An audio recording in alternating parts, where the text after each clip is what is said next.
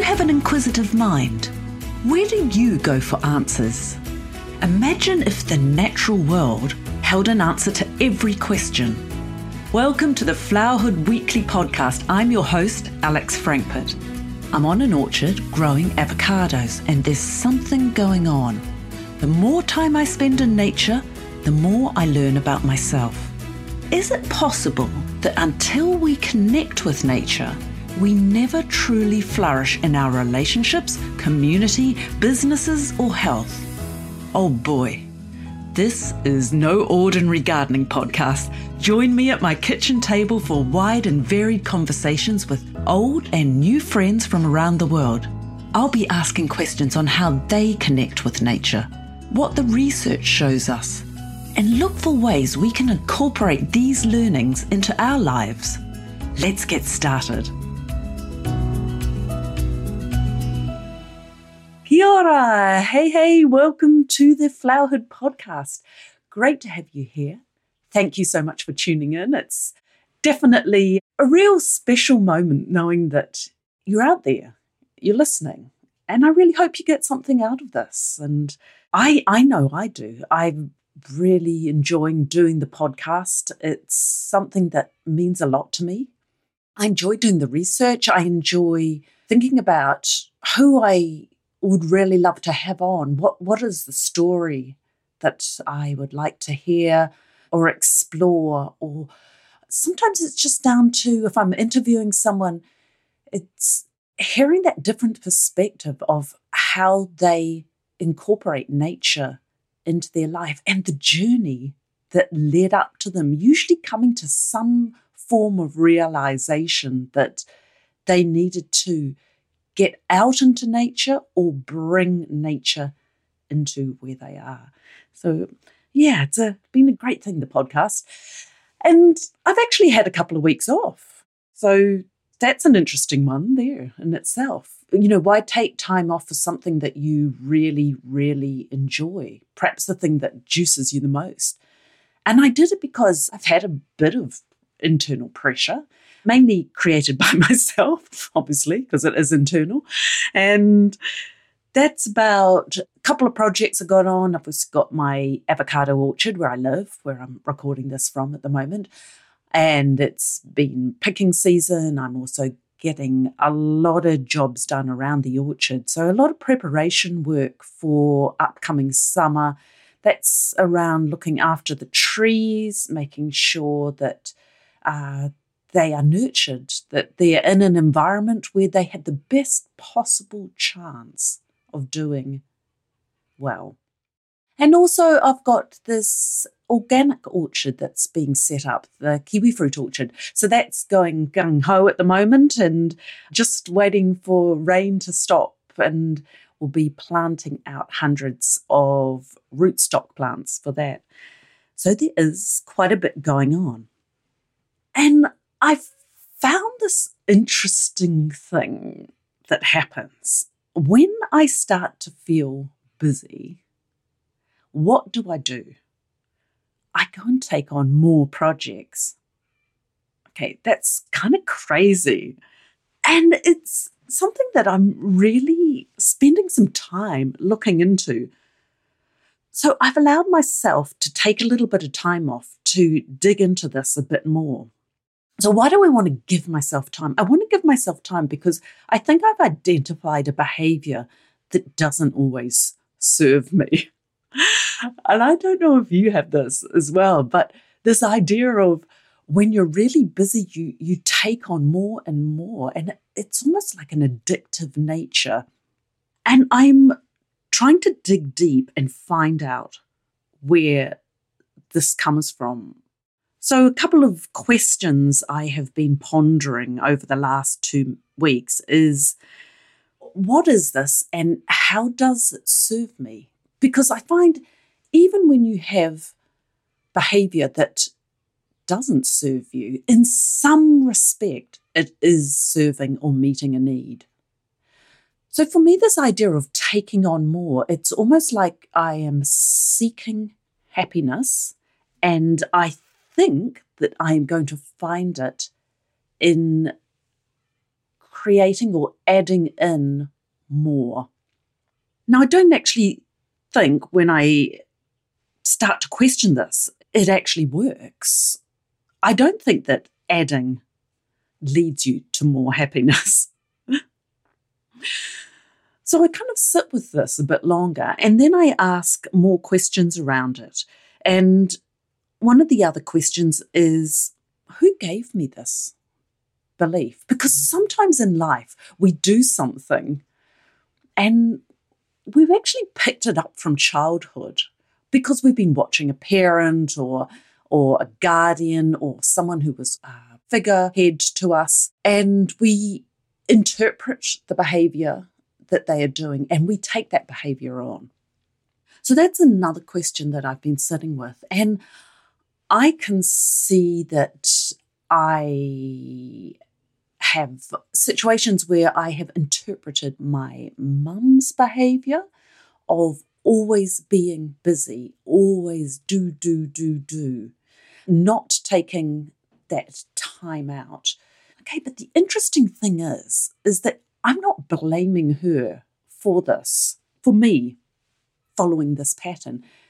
Because when I actually go down another layer into this, I realise that I look at this from a child's perspective.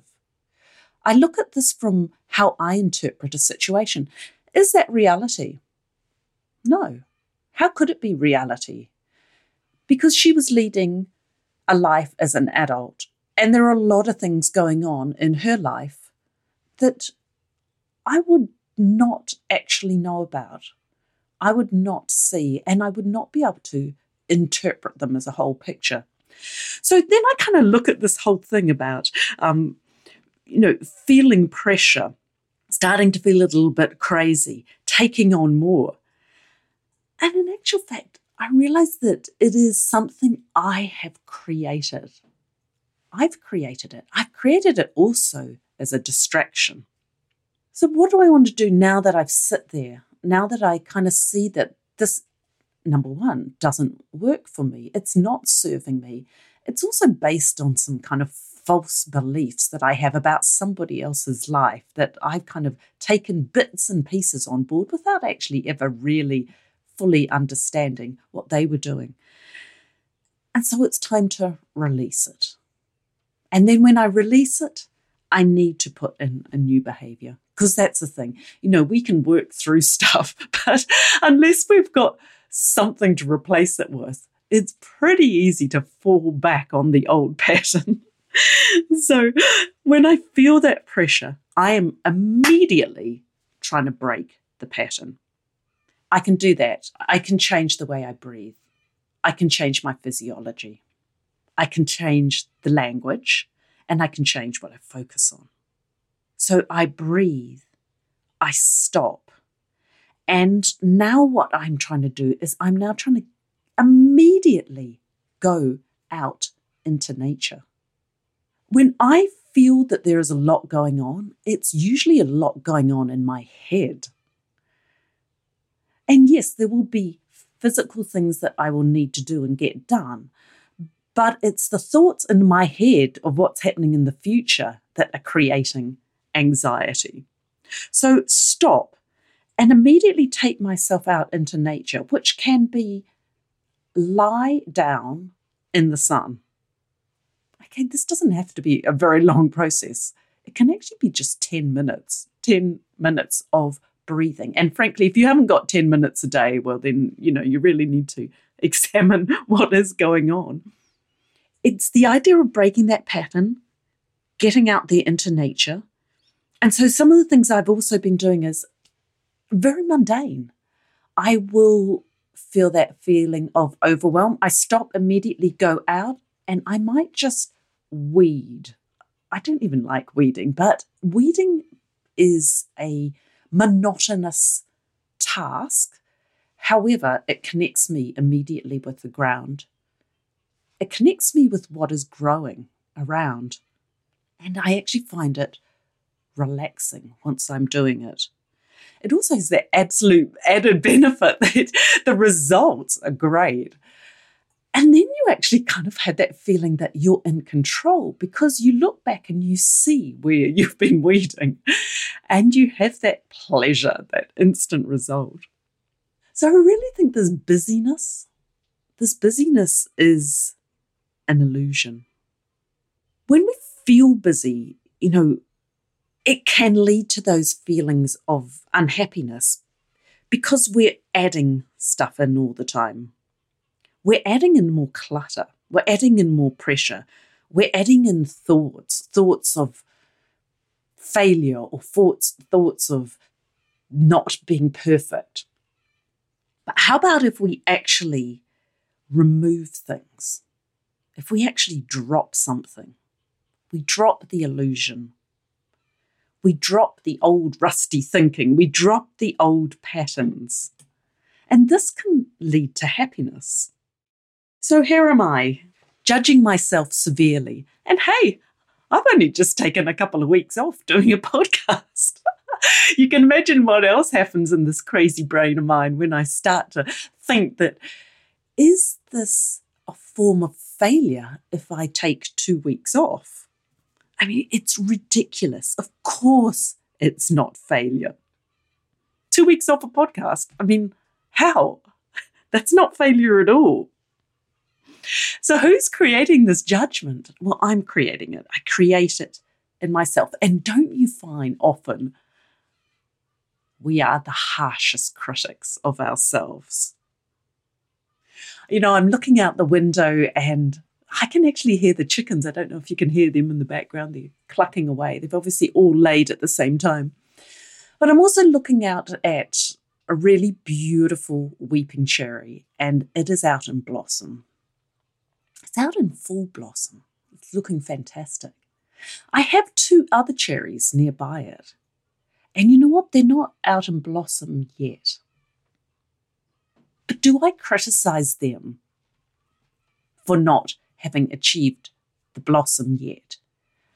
They could be 2 weeks off blossoming. But I don't judge them. And does the cherry judge itself? Oh my gosh, I'm 2 weeks off blossoming. I failed. No, of course not. So it's kind of really crazy that, here we are, human beings, and we live in nature. And nature doesn't judge itself, but we do. So what's my message? Well, it's not really to opt out. It's just one really of having patience, self-care, kindness, and empathy towards oneself. On my wall, I have a saying up there: no hurry, no pause. And I really like that. No hurry, no pause. I think it's about time we kind of banish these ideas of failure. And one of the ways we can do it is reframe it. I always enjoy rereading J.K. Rowling's Harvard commencement speech that she did in 2008. I find it really grounding. So part of the speech was about imagination, but the other part was actually about failure. She decided to talk about the benefits of failure. And so as the speech goes on, actually, I'll just read some of it to you. Ultimately, we all have to decide for ourselves what constitutes failure. But the world is quite eager to give you a set of criteria if you let it. So I think it's fair to say that by any conventional measure, a mere 7 years after my graduation day, I had failed on an epic scale. An exceptionally short-lived marriage had imploded, and I was jobless, a lone parent, and as poor as it is possible to be in modern Britain without being homeless. The fears that my parents had had for me, and that I had had for myself, had both come to pass, and by every usual standard, I was the biggest failure I knew. Now, I'm not going to stand here and tell you that failure is fun. That period of my life was a dark one, and I had no idea that there was going to be what the press had since represented as a kind of fairy tale resolution. I had no idea then how far the tunnel extended. And for a long time, any light at the end of it was a hope rather than a reality. So why do I talk about the benefits of failure? Simply because failure meant a stripping away of the inessential. I stopped pretending to myself that I was anything other than what I was, and began to direct all my energy into finishing the only work that mattered to me. Had I really succeeded at anything else, I might never have found the determination to succeed in the one arena I believed I truly belonged. I was set free. Because my greatest fear had been realized, and I was still alive, and I still had a daughter whom I adored, and I had an old typewriter and a big idea. And so rock bottom became the solid foundation on which I rebuilt my life.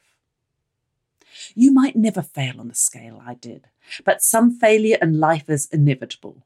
It is impossible to live without failing at something, unless you live so cautiously that you might as well not have lived at all, in which case you fail by default. What I love about this speech is the way that she reframes failure.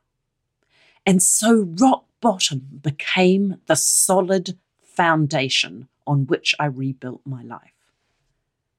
How about that, eh? How about, when you have those crazy thoughts of failure, rather than focusing on it as being failure, focus it on being the solid foundation on which you rebuild.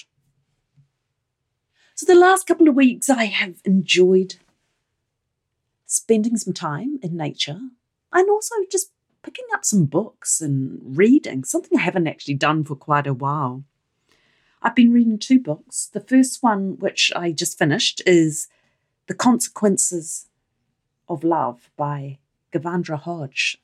It was a book that it wasn't recommended to me. I kind of randomly went to the library and picked up 2 books without really reading too much about them.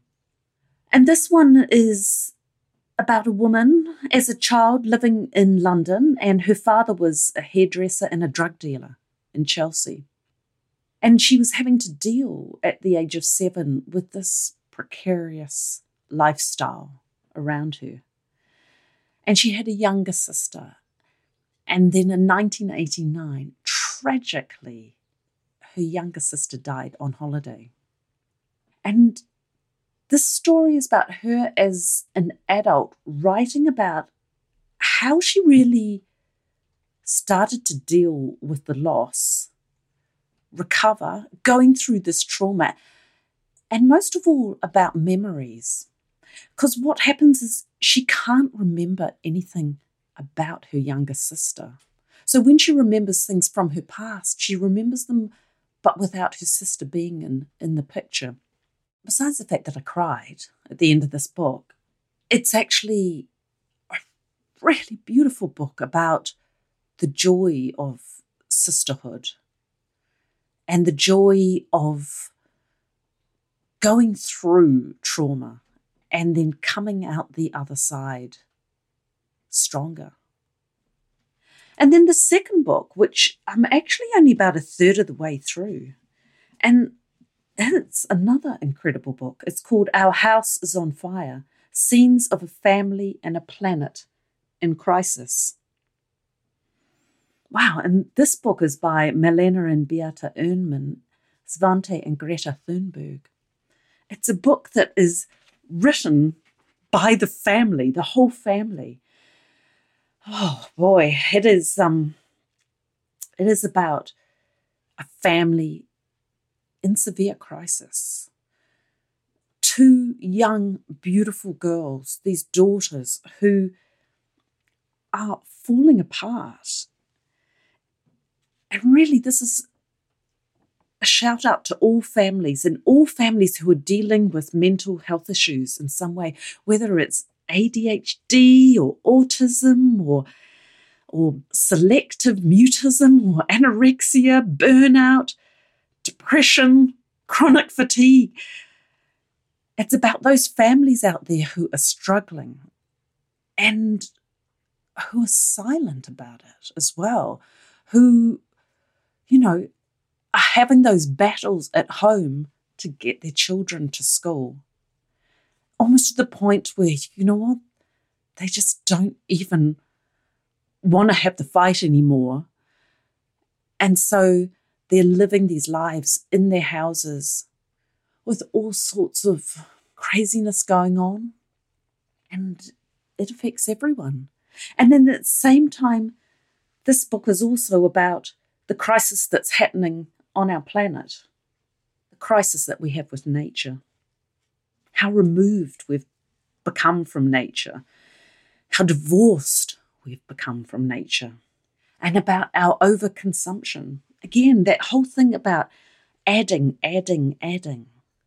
rather than subtracting.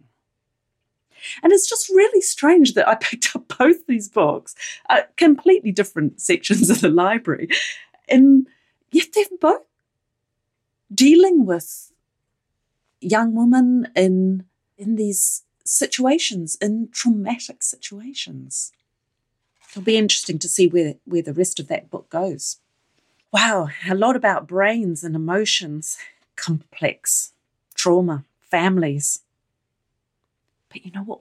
We all have that. We all live through these things. It's also about where we put our focus. So on the planet side, what do we choose to see? Do we choose to see that the bird population is reducing dramatically? Or do we turn a blind eye? Who looks away when they read headlines like catastrophe, France bird population collapses due to pesticides? Or Josh Gabata, science correspondent of The Independent, new figures reveal decline in farmland birds at a level approaching an ecological catastrophe.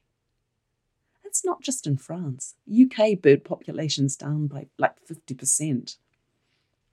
And then on the human side of it, when I think of the first book, The Consequences of Love, and I think about this young girl living in this very dysfunctional family, and she was going out at night and drinking, taking drugs, at the age of 15. So who is concerned when they see a 15-year-old drunk in a nightclub with men old enough to be their father?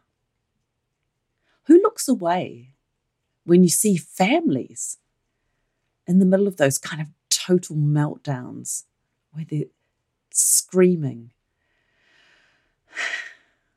or they just don't turn up to school anymore? I think about it, is it that we just get so overwhelmed that we absolutely do nothing? And could we choose a different approach?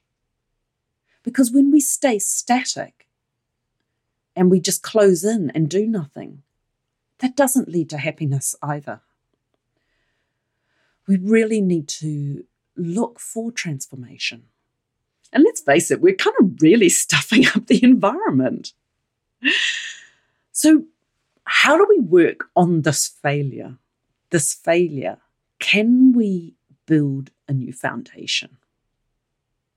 Can we build a foundation from the failure that we've already done to the planet? We're not separate from this planet. We are nature. We're part of nature. Nature is us. And this whole idea of, when you add things all the time into life, adding in is also about the consumption that we have on this planet. And then subtraction. Can we turn off those phones, turn off the social media, head into nature, And I'm not saying that we need to do this every minute of the day, but for as much time as we spend online or in our heads, why not spend the equivalent in nature, in our natural environment?